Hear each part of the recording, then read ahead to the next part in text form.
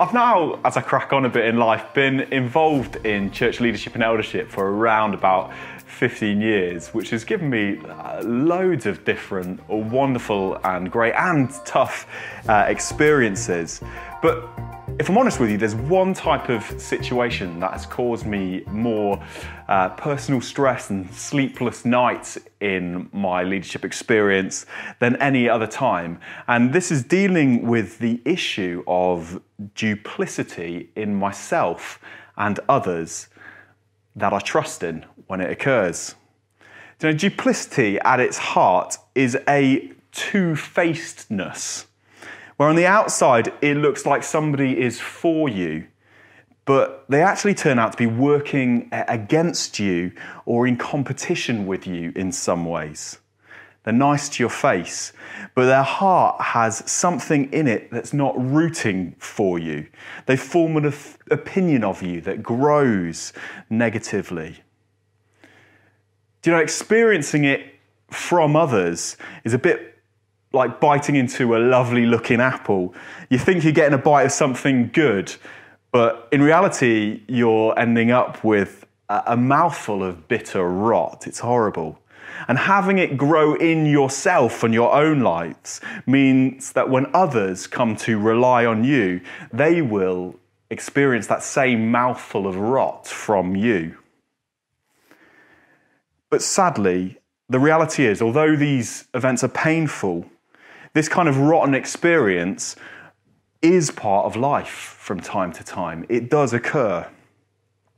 It's something that we will experience from others and something we have to protect from growing in our own hearts so that others don't experience it from us. Do you know, I've definitely fought it in my own heart towards others from time to time, particularly as a young church leader. My heart was not always right to some of my brothers in Christ or those people who were leading me at the time. I was proud and competitive. On the inside, I was fault-finding with other people, trying to think all the time about why I was better than them, whilst on the outside, I maintained a nice, soft, holy voice and did everything I was supposed to. And sadly as well, I've experienced it towards me from people who I have been friends with and led. Do you know, possibly the time that caused me most personal anguish was a number of years ago in the workplace, when an individual who I genuinely thought I had a really good working relationship with chose out of the blue to me at a time when I couldn't come into work because of some challenging personal circumstances, to go to my manager and lodge a complaint about me. And I remember I came into an email when I came back into work that just explained this and how it absolutely floored me. The issues harboured in this email had never been raised with me directly and personally, and I felt attacked, betrayed, insecure, and utterly gutted. Why had they not been open and honest and come to me with these issues so we could have worked them out? Now, thankfully in this situation, I had some great friends who supported me and a really supportive manager over me who communicated confidence in me and drew out learning where it needed to be there and walked me through the challenging situation. But despite this support that I had, this situation really left trust scars in my life, in particularly two areas, both towards others, where I actually didn't want to put my trust in others again and run the risk of being hurt in that same way, and trust scars towards God, as I questioned, why, God, didn't you protect me from that pain and that situation? Why didn't you give me wisdom and insight to see that coming before it came? Why did you put me in that position where I could be hurt like that? I mean, this is the sad fruit of duplicity. Whether it comes to us from others or to others from us, it causes trust scars to grow. And these are really dangerous things for the people of God, because they cause his people to withdraw and become untrusting of two of the central purposes of God for our lives. Developing a lack of trust for others damages his purpose for you to be part of his church, his beautiful bride, his gathered people as he intended. Where you build deeply vulnerable, open, loving, supportive relationship with others that should be like a family. Where we carry each other's burdens and cry each other's tears. You can't do this if you're carrying trust scars to others. Equally, developing a damaged trust in God breaks his core purpose for you to give him your complete trust, to put your complete security in him. God wants his people to trust him implicitly and to come to him as the trustworthy one who cares for every aspect of your life, to have a father-child relationship with him, where we don't put a fig leaf over our shame, but we bring our burdens and shame to him to be dealt with in the Father's love. And it's because of these damaging implications for God's purposes in our Christian walks that it is vital, utterly essential, that we learn how to weed out duplicity and two-facedness when it grows in our own life, which it will at times. And we deal with it well when it does occur from others towards us, and invite God to heal us when we know we have strayed from his plans for us as a result of it. But this raises the question, doesn't it? If it's so important, how do we deal with this issue of duplicity well? How do we spot it in ourselves so that we can pull this weed out of our own lives before it bears fruit? And how do we deal with it in others when it comes out and we have to face the hurt of it? How do we deal with that well? Thankfully, the Bible not only acknowledges this as this issue, but gives us answers to both of these questions. And where we are going to continue with David's life in 2 Samuel chapter 15, we're going to be covering a huge amount of ground today, so I'm not actually going to read it, I'm going to summarize it for you.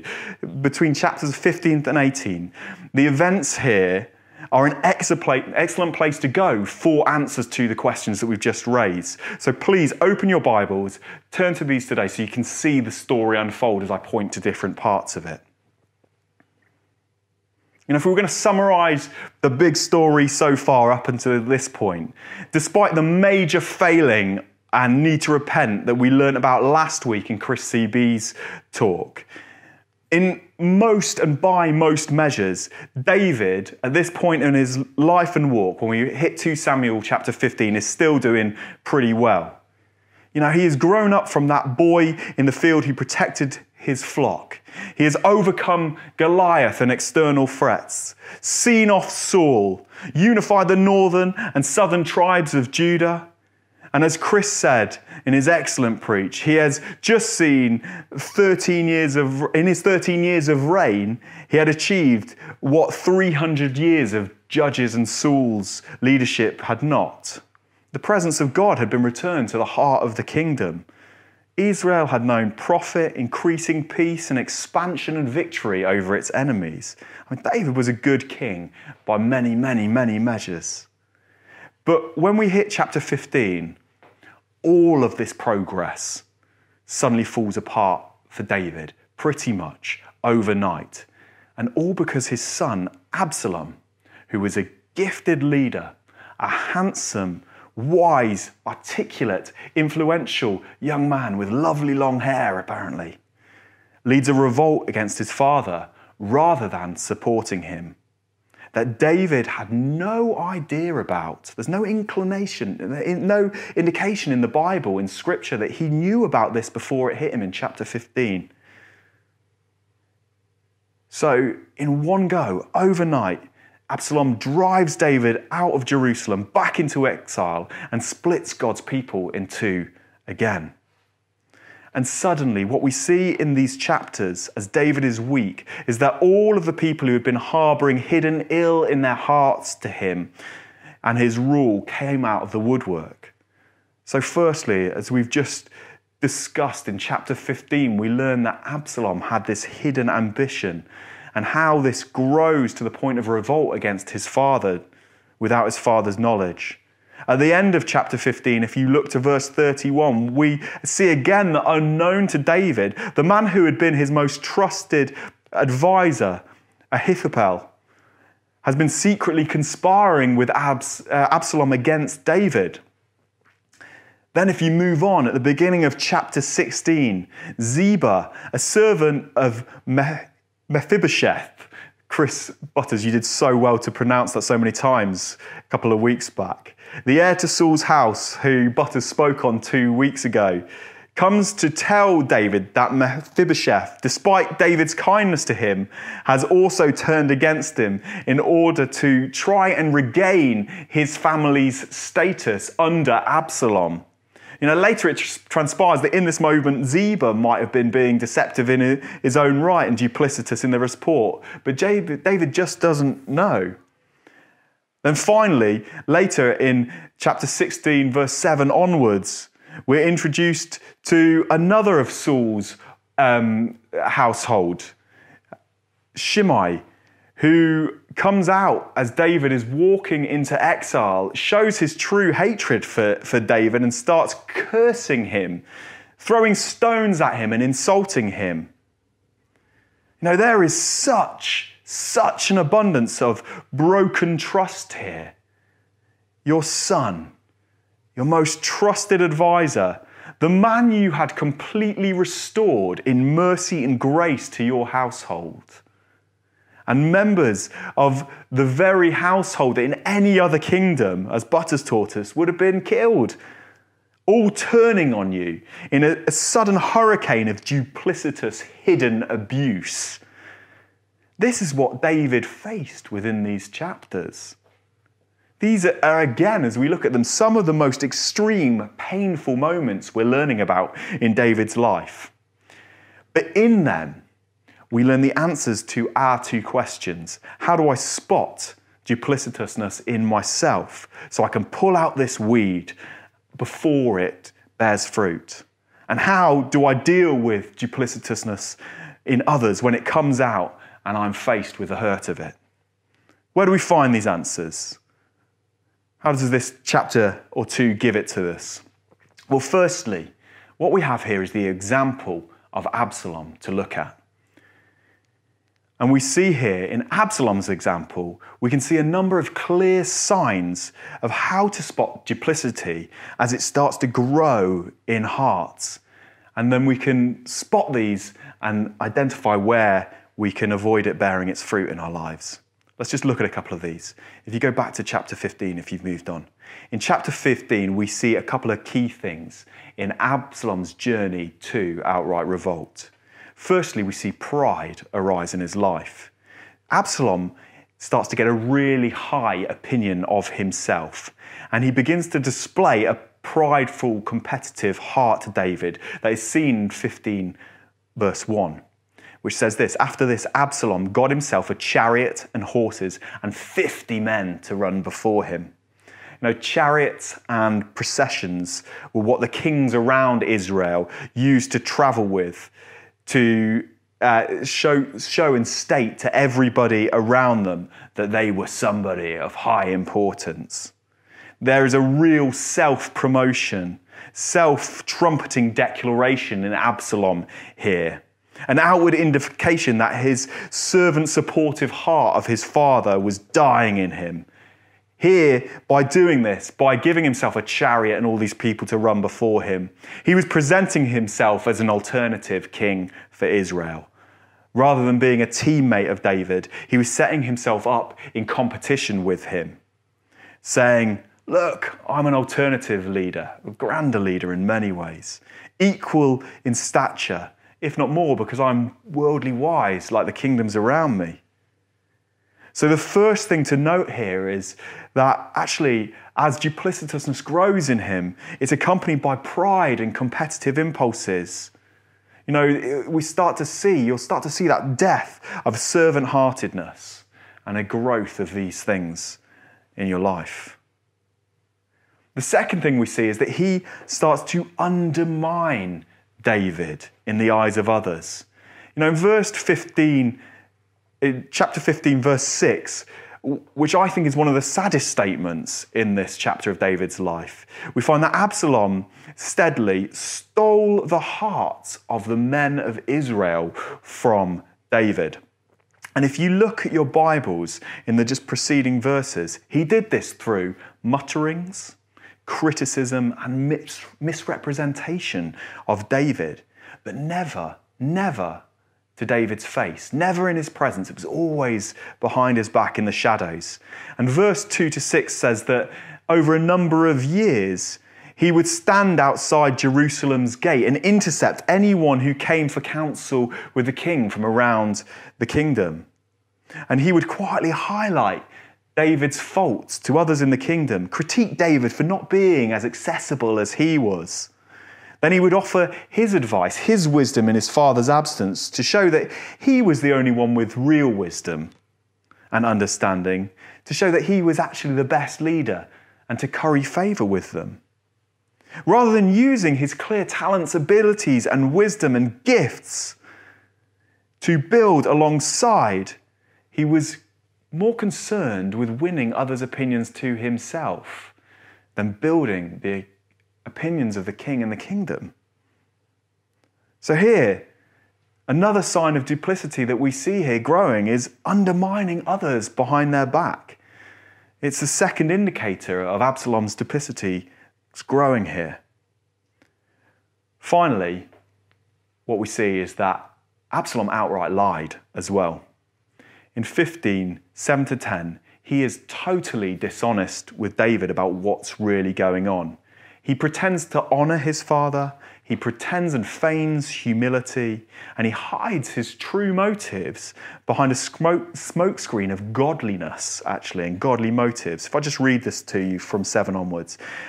And at the end of 4 years, Absalom said to the king, "Please let me go and pay my vow, which I vowed to the Lord in Hebron. For your servant vowed a vow while I lived in Geshur in Aram, saying, if the Lord will indeed bring me back to Jerusalem, then I will offer worship to the Lord." And the king said to him, "Go in peace." So he arose and went to Hebron. But Absalom sent secret messengers throughout the tribes of Israel, saying, "As soon as you hear the sound of my trumpet, then say, Absalom is king at Hebron." Do you see it? There's such misrepresentative motives here to his father. Your servant, my vow to the Lord. I mean, these are great words when they're honest words, but they're really bad words when they're used as a mask to true motives to ourselves and others.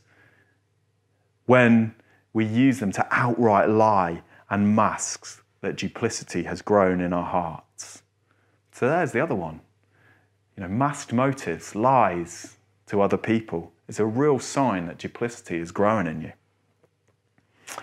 Interestingly, actually, if we look at these three things together, in Absalom's pride, his competition, his muttering and his lies, he was doing the exact opposite of what David did as a young man towards Saul. The theologian Leichhardt describes Absalom here as the man Saul thought David was when David was younger. When Saul was king, David never sought to set himself up in competition, only to play his part alongside the king in building the kingdom of God. He only ever honoured before the people and behind Saul's back, Saul as the king, even when that came at great personal cost for him and when the king definitely did not deserve it. And what you saw was what you got with David. Everything else was a conspiracy and insecurity of Saul's mind. David was an honest man, always. God honours David's. Humble, Jesus-like, genuine servants. These are the people he wants to raise up. Not Absalom's, pretend servants who, no matter how gifted, seek to harbour pride and sow division in his people. Absalom's life gives us these clear indicators of this pride, of competitiveness, mutterings, duplicity, that show us that heart is growing in us. So, how do we spot duplicity in ourselves so that we can pull up this weed out of our life before it bears fruit? we must look for these traits of Absalom. And whenever competitiveness, whenever mutterings, whenever hiding our true motives comes out, we must, with God's help, stamp these things out, seek to repent and pull them up before they can bear fruit. Absalom's example here shows us what to look out for in our own hearts. So there's the first question answered. Absalom's example helps us identify issues in ourselves. What about when duplicitousness comes to the fore in other people? What do we learn about how to deal with that well here? For this, we have to look at David's example in these chapters because it shows us the most incredible response to two-faced deception he has just encountered. Let me just pick out a couple of things we see him do here. Firstly, trust. When faced with this deception, we see David remain completely secure in God, even though he does not know what will happen to him or the kingdom. We see this first in 15:24-29, where David is leaving Jerusalem on the road and some priests come to meet him as he flees, bringing the ark with them. And David responds by saying, "Carry the ark of God back into the city. If I find favor in the eyes of the Lord, he will bring me back. He will let me see his dwelling place again. But if he says, I have no pleasure in you, behold, here I am. Let him do what seems good to him." He says, don't take the presence of God out of the heart of the kingdom where it belongs. I trust God will do what God will do according to his own favor. That's what David says here. He trusts God. And we see the same kind of trust come out again when he's abused by Shimei on the road. And his men say to him, "David, let's cut off the head of this dead dog of a man who insults you." And David says, "No, leave him alone. It may be that the Lord has told him to curse me," in 16 verse 10. And then he goes on in verse 12 to say, "It may be that the Lord will look on the wrong done to me, and the Lord will repay me with good for his cursing today." I trust in what the Lord will do in this situation, is what he's saying. This isn't some kind of triumphalist faith that presumes in a conflict amongst kin that David will have God on his side. It's just a simply deeply unshakable security in the sovereignty of God over all things, even if that wasn't to restore the kingdom to him. David here, in his response, resolves to have an unfazed security in God as he faces duplicity. That's the first thing. Secondly, and one of my favourite points here that we see is when David finds out that his most trusted advisor has turned against him, his first impulse isn't to give up, to say, "Oh Lord." It is to turn to the even greater advisor himself and ask for help in prayer. Very simply, if you look at verse 15:31, David prays, "O Lord, please turn the counsel of Ahithophel to foolishness." He prays. Simple arrow prayer, no long words. And what is amazing is that although this is a tiny prayer in content, we see the Lord provides an almost immediate answer to it by bringing Hushai, another of David's core advisors who remains loyal to him, who David is then able to send back to Jerusalem to undermine Ahithophel's counsel, to make it foolishness.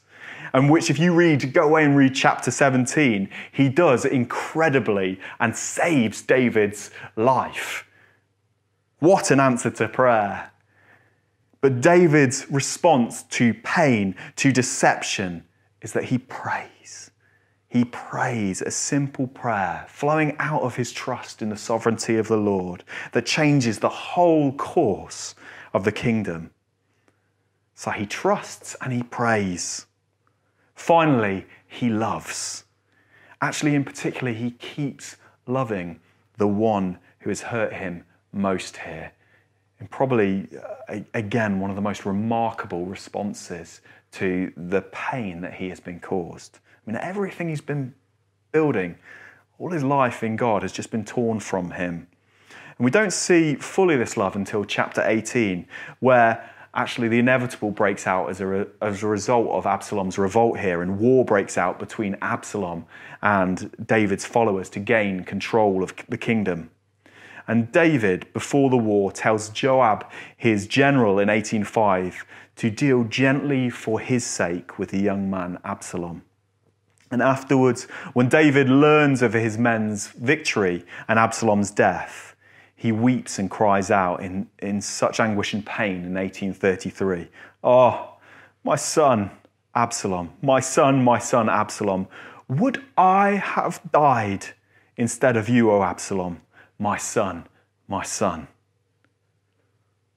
David, despite the clear harm done to him by this man, the clear breach of trust, the clear attack on his life, never relinquishes his fatherly, loving heart for the one who did him harm in the face of duplicity.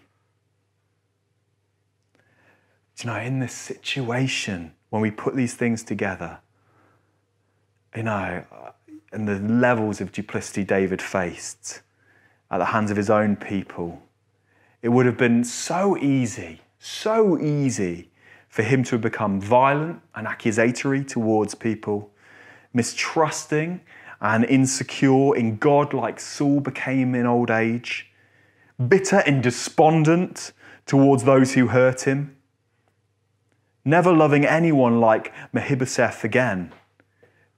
But he doesn't do this. Instead, he models for us a completely different path in his life that, although very personally painful, sees the kingdom restored. He trusts, he prays, and he loves his enemy. It's quite some response. And this faith response that David models for us here, this is the plumb line, this is the scalpel to show us God's way to deal with duplicity and its possible effects. That actually, if you pause to stop and think about for a moment, incredibly mirrors the heart, the humility, and the attitude that Jesus models at the cross for mankind. Whereas he was betrayed by followers, he was attacked by his own people, he had insults and abuse hurled at him. And instead of fighting back or showing bitterness, he loved these people with an unbreakable fatherly love. He actually lived out David's plea at the end of chapter 18 to replace their deaths with his own death. He entrusted his life completely to God's plan in Gethsemane. And despite extreme personal cost, he went like a lamb to the slaughter, understanding that he was the sacrifice and suffering servant pointed to by God from the days of Abraham that would make a way for the very people that hurt him to be saved and restored to God, to see the kingdom restored to what it was always intended to be. David, as Jesus here, is the model of how God wants us to respond when faced with the challenges of deception and duplicitousness. And as such, he avoids the pitfalls of broken trust in God and broken trust in God's people. It is an amazing example to get hold of. Let's just wrap up and find a landing spot for all this information this morning, Part of Scripture's purpose for us is that it cuts us open. It exposes what is on the inside and where we may need to ask God to wash us clean and give us his forgiveness, his grace, and his mercy again. It asks us as we read its pages, are you aligned with what God wants for your life? And it invites us again to be restored in the grace that he pours out so abundantly upon us. And in the questions that this particular passage asks are how our hearts are doing when it comes to duplicity. Firstly, Absalom's example asks us, Has a duplicitousness, a two-facedness got into our hearts at any point? Can you see any of the traits of Absalom's behavior in your life that show you there's something not of God in there? Do you see that competitiveness with others or with other leaders? Are you misrepresenting, undermining someone in the family of God behind their back or beyond? You'll know if you are. The invite from today's word is to repent and move away from those temptations, not to succumb to them. And if needed, talk openly and honestly with the person you are struggling with. Secondly, this passage asks the question, if we are facing or have faced the hurt of duplicitousness, have we continued to walk in the path set by David and Jesus here, to keep trusting, to keep praying, and to keep loving? Or have we swayed into security, into lack of love, withdrawing from God's community and God himself as a result of undealt with hurts? Have trust scars remained undealt within us? Here, the invite this morning is to be restored again into Jesus' example at the cross, and to be restored again into the example of David. Listen, in a second we're going to worship again. I'm just going to pray quickly as we finish. But I wonder, during this next worship song, why don't you kneel and do what David did from time to time, to say, oh Lord, search me, know me, search my spirit, search the depths of who I am. And if you find anything unpleasant in there, draw it to the surface so that the dross can be taken off and just that pure gold remains. Father, thank you that you love us so deeply in all circumstances. Thank you that your Bible is so honest with us, Father God, and such good food.